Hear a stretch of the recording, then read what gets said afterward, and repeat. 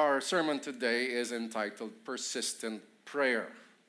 And others call this section of Luke prevailing prayer. Whatever you like, but I'd like to use persistent so that we can relate more to this word. The Gospel of Luke showed Jesus as the praying Messiah. Luke recorded more instances when Jesus prayed and taught prayer compared to the other three canonical Gospels. In fact, compared to all three put together, Luke records more prayer than any of them. In fact, he continues that in the book of Acts. He made sure he mentioned the prayer or the prayer meetings of the disciples. After a time of prayer, Jesus was praying, and after that, one of the disciples said, "Lord, teach us to pray." The Lord Jesus gave them the words, or what to say, what to express. And it emphasized vital elements, which we will discuss this morning. After he taught them to pray, he taught them to be persistent by sharing a story. Moreover, the Lord illustrated the goodness of the Father and that the disciples should trust in his goodness. So let's go back. Point number one, the Lord taught his disciples how to speak to the Father. So when we pray, what do we say? Oftentimes, we just know to say our needs. Lord, I need this or I need that. At other times, in our past, perhaps we were influenced by memorized prayer. And this sounds like a memorized prayer in our past, in our former religion. However, this is not a memorized prayer. This is a prayer with vital elements. Though you can pray this prayer in a memorized form from your heart, yet the goal is to be persistent, not to be repetitive. There is a difference between being persistent and repetitive. Imagine this. You see, God is God, but he is a persona, all right? He's a persona. So you're a persona, I'm a persona, I'm a person. So can you imagine if you're a person and somebody comes to you and keeps repeating the same thing memorized? How would you feel about that? The moment you wake up, your children say exactly the same thing. Throughout the day until you sleep, and it's the same every day. As if there's no heart there. So Jesus was teaching them something not to say to the Father in a memorized form, but to share some vital elements. So he says, when you pray, Father. Can everybody say Father? When we say Father, it is intimacy. Say this, Father. You come to the Father. You see, Jesus emphasized that God is Father. In the Old Testament, it was mentioned there, though it was not emphasized there. Jesus emphasized when you come, say Father. So when you pray, say Father. Father, hallowed be your name. Respect the name. The name is holy. Treat the name as holy. In your mind, respect the Father. He is Father, and yes, that is intimacy. Yet we must hallow his name. Respect the name of the Father. Respect the Lord. Respect God. Respect Jesus Christ. Respect the Holy Spirit. Some have brought God to a level that he should not be. Because we know that he can be our friend, sometimes we lose the respect. And some approach God that way. They give you a modern approach to God where there is no respect. There is no fear of God. And that should not be the case. There must be intimacy, yet there must be respect. There's that fear of God. So coming to God, We come knowing He will receive us in Christ, yet we come in the fear of God. We come with our love for the Father, and we also come with the fear of God. Then say, your kingdom come. So when we pray, address the Father. It's a form of praise. Father, hallowed be your name. Your name is holy. You are Prince of Peace, mighty God, everlasting Father. Jesus, you are the bread of life. You are the resurrection you are the resurrection from the dead, resurrection and the life. You are our Savior. You are Lord. In the Old Testament, He is Jehovah Nissi, our banner. Jehovah Rapha, our healer. He is El Shaddai, the Almighty. So when we come to God, don't just come, oh Lord, I need you. Amen. That's great too.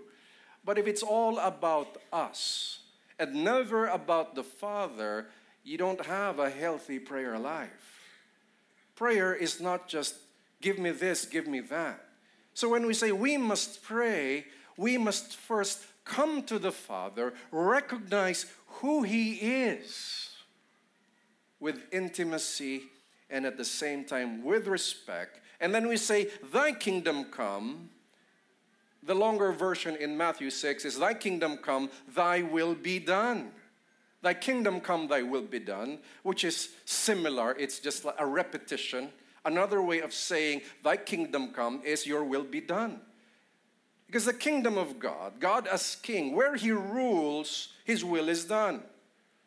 That's why when Jesus was after the resurrection, He told His disciples in Matthew 28, all authority has been given to me. Means I am king of all. Therefore what? Colonize. The word is actually make disciples of every nation. Therefore, colonize. Not in a earthly political sense. Not with guns and arms and cannons and tanks. No, but with the Word of God. Make disciples, make followers of me. Not just people converting to another group. Not just people acknowledging that, yes, God exists and He is Lord and He is Savior, but actually following Him. When we say, thy kingdom come, for the will of God to happen, we pray it upon ourselves. May your will happen in my life. I trust your will. I trust in your lordship. I trust in what you said in your authority. Then we pray for others. May your kingdom come or your will be done in the lives of my children and my wife and my church community and our nation. We pray for the kingdom to come. We pray for others to follow Him. He is King of all, therefore go. That's why missionaries or missiologists use the term, what Pastor Dave said, a Christian presence, a Christian witness. A place is not reached without a Christian witness. People willing to die for Him, gathering as a community, willing to grow together. Without that, there is nothing. So we can do everything, help communities, but if we don't challenge them to follow Jesus, then it is incomplete. In fact, that's the harder part of the work, right? In fact, preaching is the easy part, and we should preach the gospel. But staying with them, oh boy, staying with somebody who wants to follow, listening, praying. And if you're that, that's why we invite you in our small groups. They're not perfect. We try to meet as often as we can. Sometimes we even cancel. But we want to grow together as a strong Christian witness. Jesus said that you shall receive power and you shall be my witnesses. We have to witness what happened on the cross, what happened in our lives. So we pray, your kingdom come. You see, before you even pray for my daily needs, Jesus say, address the Father, respect Him, yet love Him because He's Father. There's intimacy there. And pray for His will. It's not what you need first, it's His will to happen. In fact, remember that a disciple asked Jesus how teach us to pray. And the Lord was teaching His disciples. If you're not a follower, this does not apply to you, okay? You must be a follower of Jesus. You pray, thy kingdom come, because a true disciple will think of the kingdom of God. A true disciple will think of the will of God. In fact, that is his desire. I like what John Piper coined, a phrase. He said, Christian hedonism. I said, wow, so philosophical. It's actually about the Christian enjoying himself in God. We enjoy serving God, worshiping God. We enjoy praying. In fact, to a point of enjoying sacrificing and dying for Him if need be. Because a true disciple thinks of the King and the kingdom. A true disciple is a son and servant of the King. Take note, son, servant. Son, daughter, servant. Yes, we are blessed that He is our Father, yet because we pray for His kingdom, we are also servants of God. Are you a servant of God? Oh, amen. We must be servants of God. And that's why we fight pride. We humble ourselves and pray, because a servant should have no pride, right? I'm just a servant. We kneel down and say, Lord, we are your servants. What your will says, we humbly accept, because that is our desire. And then Jesus said, give us each day our daily bread. But sometimes that's the first in our agenda, right? Our daily bread first. Our daily needs then, oh God, thank you nga pala. Oh nga, I forgot to thank you. Father, you're so good.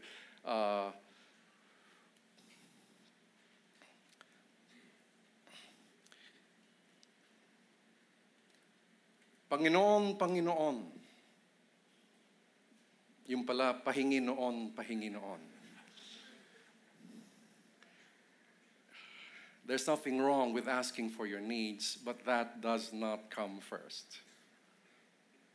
That's why when we pray together in the prayer meetings, that does not come first. That comes somewhere in the latter part. It's first about humbling ourselves before God. It's first about thanking Him. It's about praying for His will to happen. It's about praying for others, for the will of God, the kingdom of God to happen in their lives. And then, forgive us our sins. Forgive us, Lord, our sins. Now, I'm not saying this should be in an order. You may use this as a pattern, but you can change the order. These are just the elements of prayer. Prayer is not just asking for your needs. Prayer is also just glorifying God. Prayer is praying for His will to happen. Some say pray His word to happen. If you know the word of God, pray for that to happen in your life. Pray for that to happen in others. The Bible said love is patient. Oh Lord, am I patient? Sometimes I'm not. So Lord, may your will be done. May your will be done in my life. Teach me to be patient. Make me patient. You're actually praying the will of God in you, that I may show what true love is. Because God defined it in the scriptures. Love is patient. Love is not just sweet and romantic words, correct? I think the best gift I have for my wife and her to me is our patience with each other. Amen? Oh, not kind words is fantastic. Romantic words. I say I love you every day. I can't recall a day that passed that I didn't say I love you. But it's more about the patience. It's more about not keeping a record of wrong. We pray for the will of God to happen in us. Not only in us, but to us. May the will of God happen in us according to the Word. Then if you realize, Lord, I have sinned, I was impatient, forgive me, Lord. Cleanse my heart. Forgive us our sins as we forgive, because we also forgive others. Yes, part of prayer is forgiving others. Yeah, because we're human. Humans get hurt. Humans get insulted. Humans get offended. But as you grow in Christ, it happens less. You're less offended. You're less insulted. Even if somebody's trying to insult you, you just say, nice joke. So if somebody insults you, you make it a joke. Oh, are you talking to yourself or to me?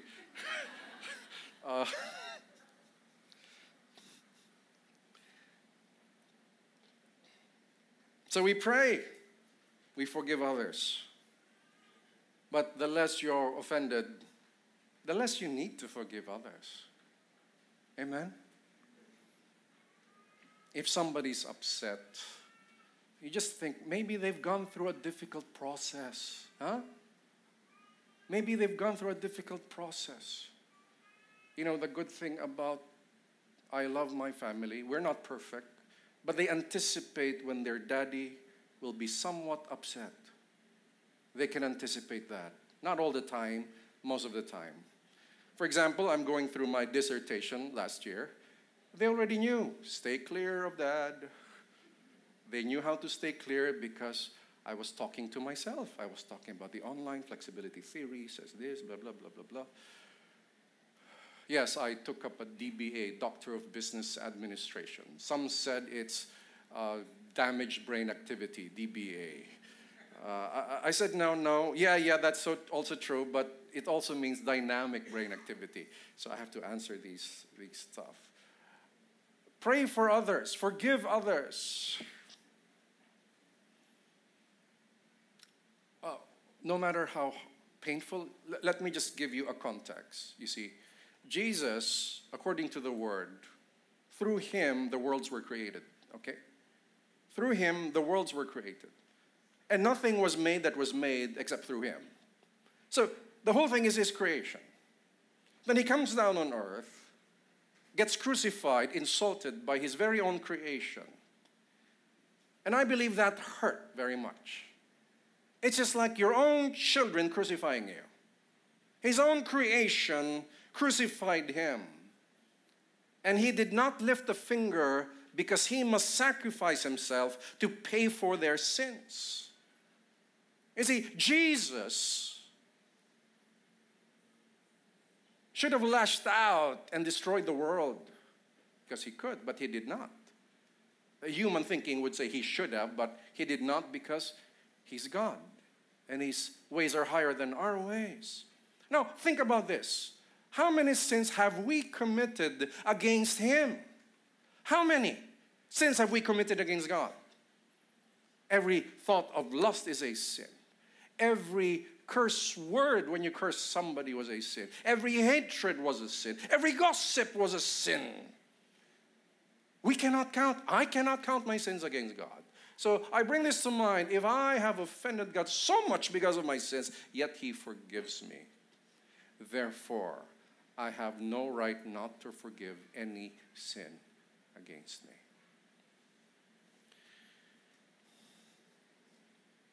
I forgive you. Can you say that with me? I forgive you. In Jesus' name. Why? Because in our name it's difficult, but we do make that decision. I remember this preacher from Korea said, I grew up hating the Japanese. They were 30 years under Japan. They were raped. They were oppressed. Their culture, Japan tried to erase their culture. Their natural resources sent to Japan. 30 years. Then he became a believer and he had to forgive everybody. And I like what he shared. You know, every day I forgive the Japanese. In the morning, I forgive them. In the evening, I hate them again. And then in the morning, I forgive them again. What do? You keep persisting. You know, when I tried that, I kept persisting on people who offended me. It comes a time you don't feel it anymore. Because you kept forgiving in Jesus' name. There comes a time God just takes it away with His Holy Spirit, and there's just nothing there. There was this story that I heard. He said, one of the brothers shared this to me. He's not here. Good thing. So he said, sometimes before, not now, but before, he would have an argument with his wife. And if they were to list down the offense they have with each other, he said he would lose the argument because his wife's memory was very sharp. And he would try to forget everything, and he would have nothing on the list. And that reminded me of another story about a couple arguing against each other. So they agreed, okay, why don't we just write all our offenses to each other? So the wife took the pen and a paper. More paper.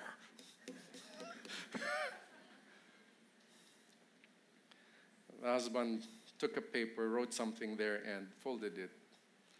And they came face to face. And the husband gave the paper, looking at her. He looked at the list.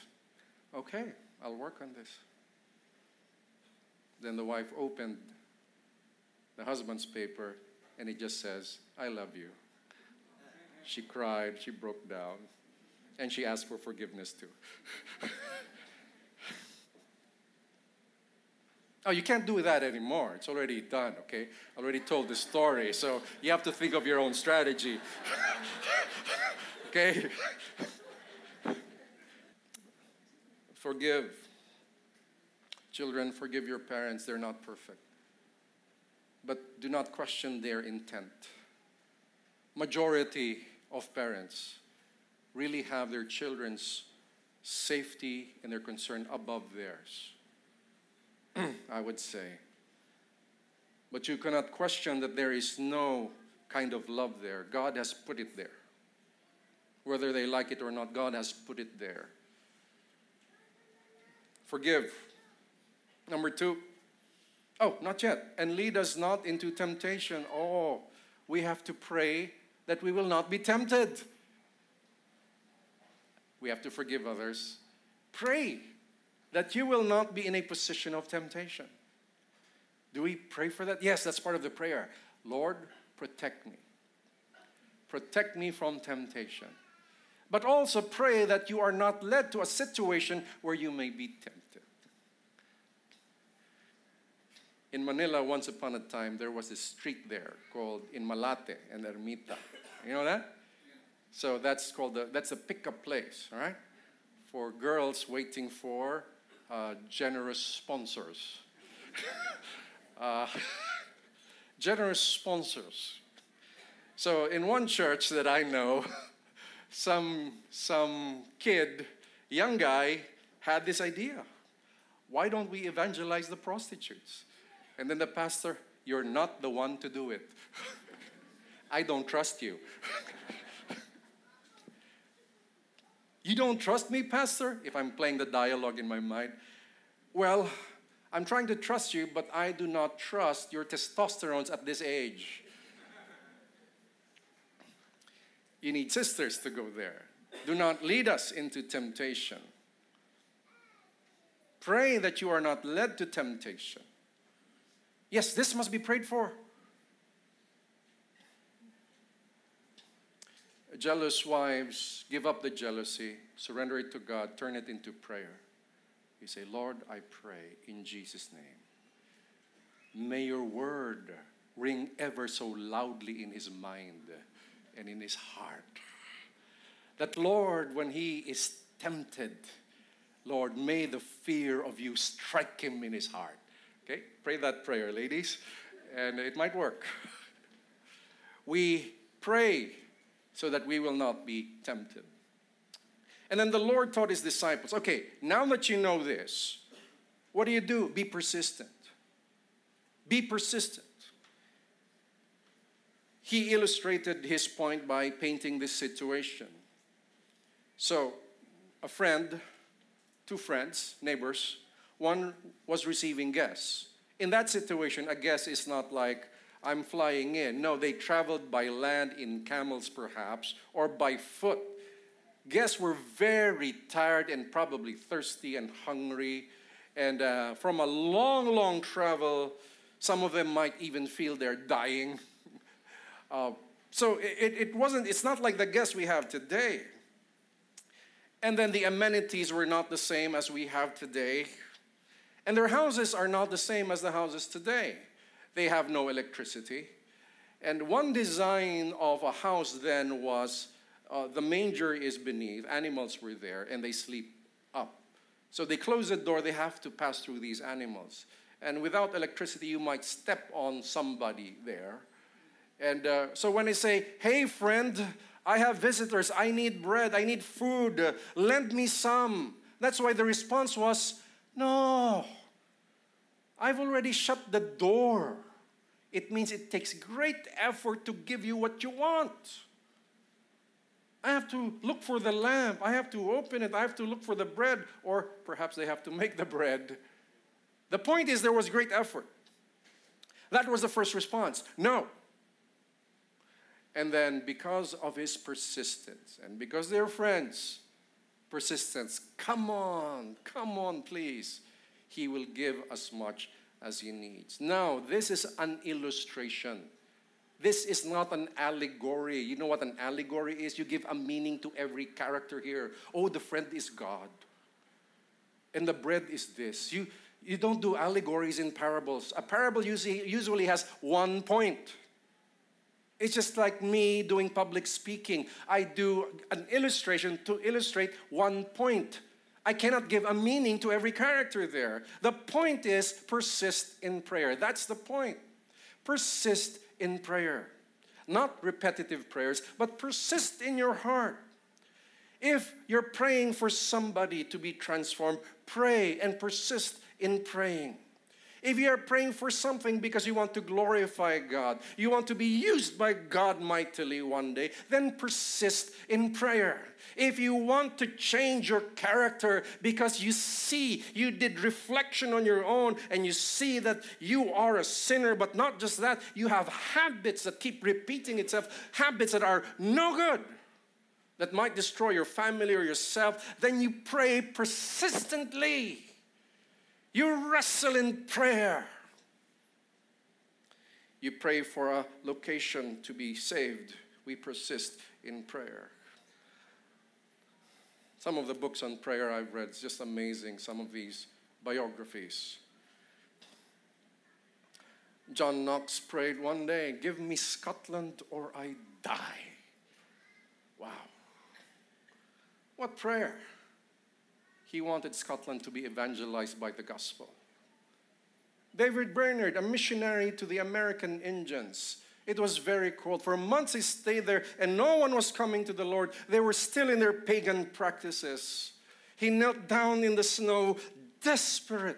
And he has been praying and praying. But one time, when he was praying so intensely, the snow started to melt around him because of the heat of his body. And he sensed a breakthrough. Then after that, the Indians were coming to the Lord. Evan Roberts in Wales, for 13 months prayed for the coal miners to be saved so that they would open themselves to the gospel. 13 months persisting in praying. It's praying for the will of God to happen. 13 months. Till one day something changed in the air. Somehow the presence of God was there. And when he and his other friends began to preach, somehow they came to the Lord willingly. As if something was drawing them. Of course, it's the Holy Spirit. Charles Finney has, in his autobiography, has visited so many towns. And every time he goes there, he would first pray. Pray so hard that he would roll around the carpet. And at times he would say, I struggled in my spirit because I felt something blocking. And then, I'm using my words, okay? then he would say, something, I felt a flood of peace. God will move tonight. Persisting in prayer. Because of his persistence, he will get up and give him as much as he needs. Why? Why does God wait for us to be persistent? Let me tell you this. And I do believe this. Prayer does not change God. He's the same. His plan remains the same. What happens is prayer changes us. We are transformed. And as we are transformed, his Holy Spirit can use us to fulfill his will. The goal is to prayer, even to prayer meetings, is that we be transformed as a community. That's why when I'm discipling, I want them to pray. Not for the sake of they ask God for something. No, so that they would be transformed by the Spirit and by the Word.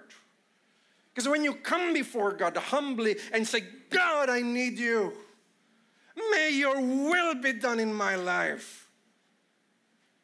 Instead of those formal prayers, oh dear Lord, you are so good.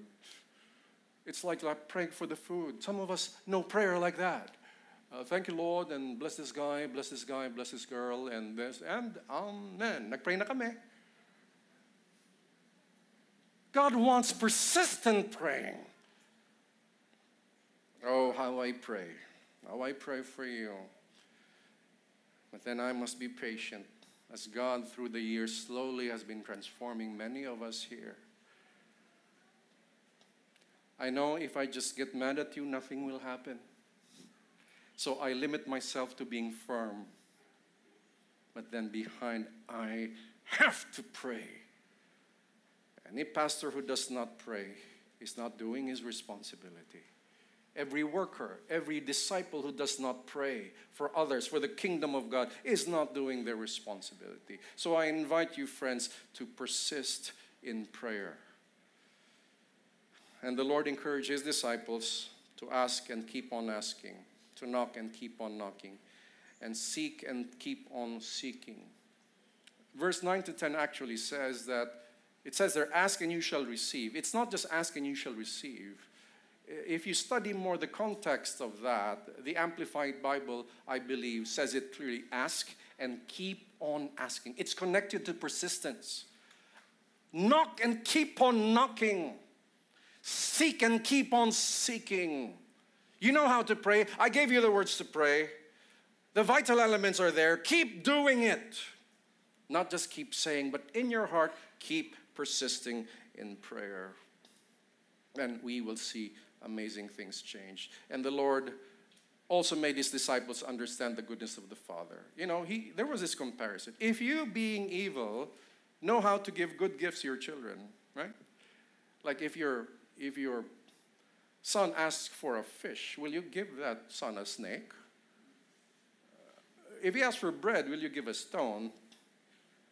Only the lunatic father will do that, right? Oh, unless you're from a place that eats snakes, right? But it's still food. But he said then, but look at God. Look at the goodness of God, the goodness of the Father. If you ask the Holy Spirit, will he deny you? Will he give you something else? If you ask for the Spirit, will he give you something else? But here, the Holy Spirit was not poured out yet. They would be doing it. They would be persisting in prayer in the upper room, and the Holy Spirit would come. But now that the Holy Spirit is here during salvation, regeneration of the heart, what do? We still ask for the Spirit in the sense that we ask for his move. The Holy Spirit is teacher. The Holy Spirit is guide. The Holy Spirit comforts us. The Holy Spirit convicts us of sin. The work of the Holy Spirit brings us to holiness, makes us grow in holiness. So if we ask and keep on asking, will he deny us? He will not deny us. He will not deny you, my brothers and sisters. But then this applies to those who follow. Jesus said to his disciples, take note. To recap, let us approach the Father with intimacy and reverence. In application, let us pray for people to submit to his word. That is, praying for the kingdom to come. Let us pray for our needs. Let us forgive others. And let us pray to overcome temptation. Number 2, persist in prayer. Can you say it again with me? Persist in prayer. We must continuously pray, even if it seems that nothing is happening. Even if it seems that nothing is happening, we persist in prayer. Keep praising the Father. Father in heaven, hallowed be your name. Keep praising the Father. Keep praying for His kingdom, His will to happen. Keep praying for our needs. Never give up. Keep forgiving. Keep forgiving. Don't stop. Remember the model of Jesus. He forgave those who crucified Him. Keep praying to overcome temptation. Number 3, let us trust in the goodness of God. Even evil men know how to take care of their children. Therefore, we must believe that God will take care of us. God takes care of us. You have to believe that. The more you worry, it means you don't believe. So I tell you, don't worry. The Bible said, do not worry. Be anxious for nothing. Nothing. You have to trust the will of God. What am I saying? What if I'm about to die, Pastor Ed? Trust the will of God, that everything will work for the good. Paul said, oh, that's a blessing. To die is gain. What if some of us will suffer? Trust in the will of God. Do we pray for healing? Of course we pray for healing. But we still trust the will of God. Do we pray for God to bless us? Go ahead, pray for God to bless you. But trust in the will of God on how He blesses you, when He blesses you, and in what way. See, prayer is not, God, do this. Prayer is not ordering God. And if you're so tired and you're so stressed, the more you should pray. The more we should pray. Don't give the excuse, I have no time. Can you imagine? You're telling the creator of the world, I have no time for you. You're talking to the one who gave his son to die for you, and you're saying, I have no time to pray. Oh, wow. Oh, wow. Think where you are. Think of who you are and who He is. So we don't make excuses. Trust in the goodness of God. He takes care of you. Give time to pray. Therefore, we must believe that God will take care of us and He will not deny us if we persistently ask for the Holy Spirit. The Holy Spirit's work, it's amazing. Galatians says the fruit of the Spirit is love, joy, peace, patience, kindness, self-control. The gifts of the Spirit is amazing. The word of knowledge, the word of wisdom, miracles, healing. It's amazing. So we ask for the Spirit. Let us pray. Father, thank you. Teach us to persist in prayer, knowing that nothing is impossible with you.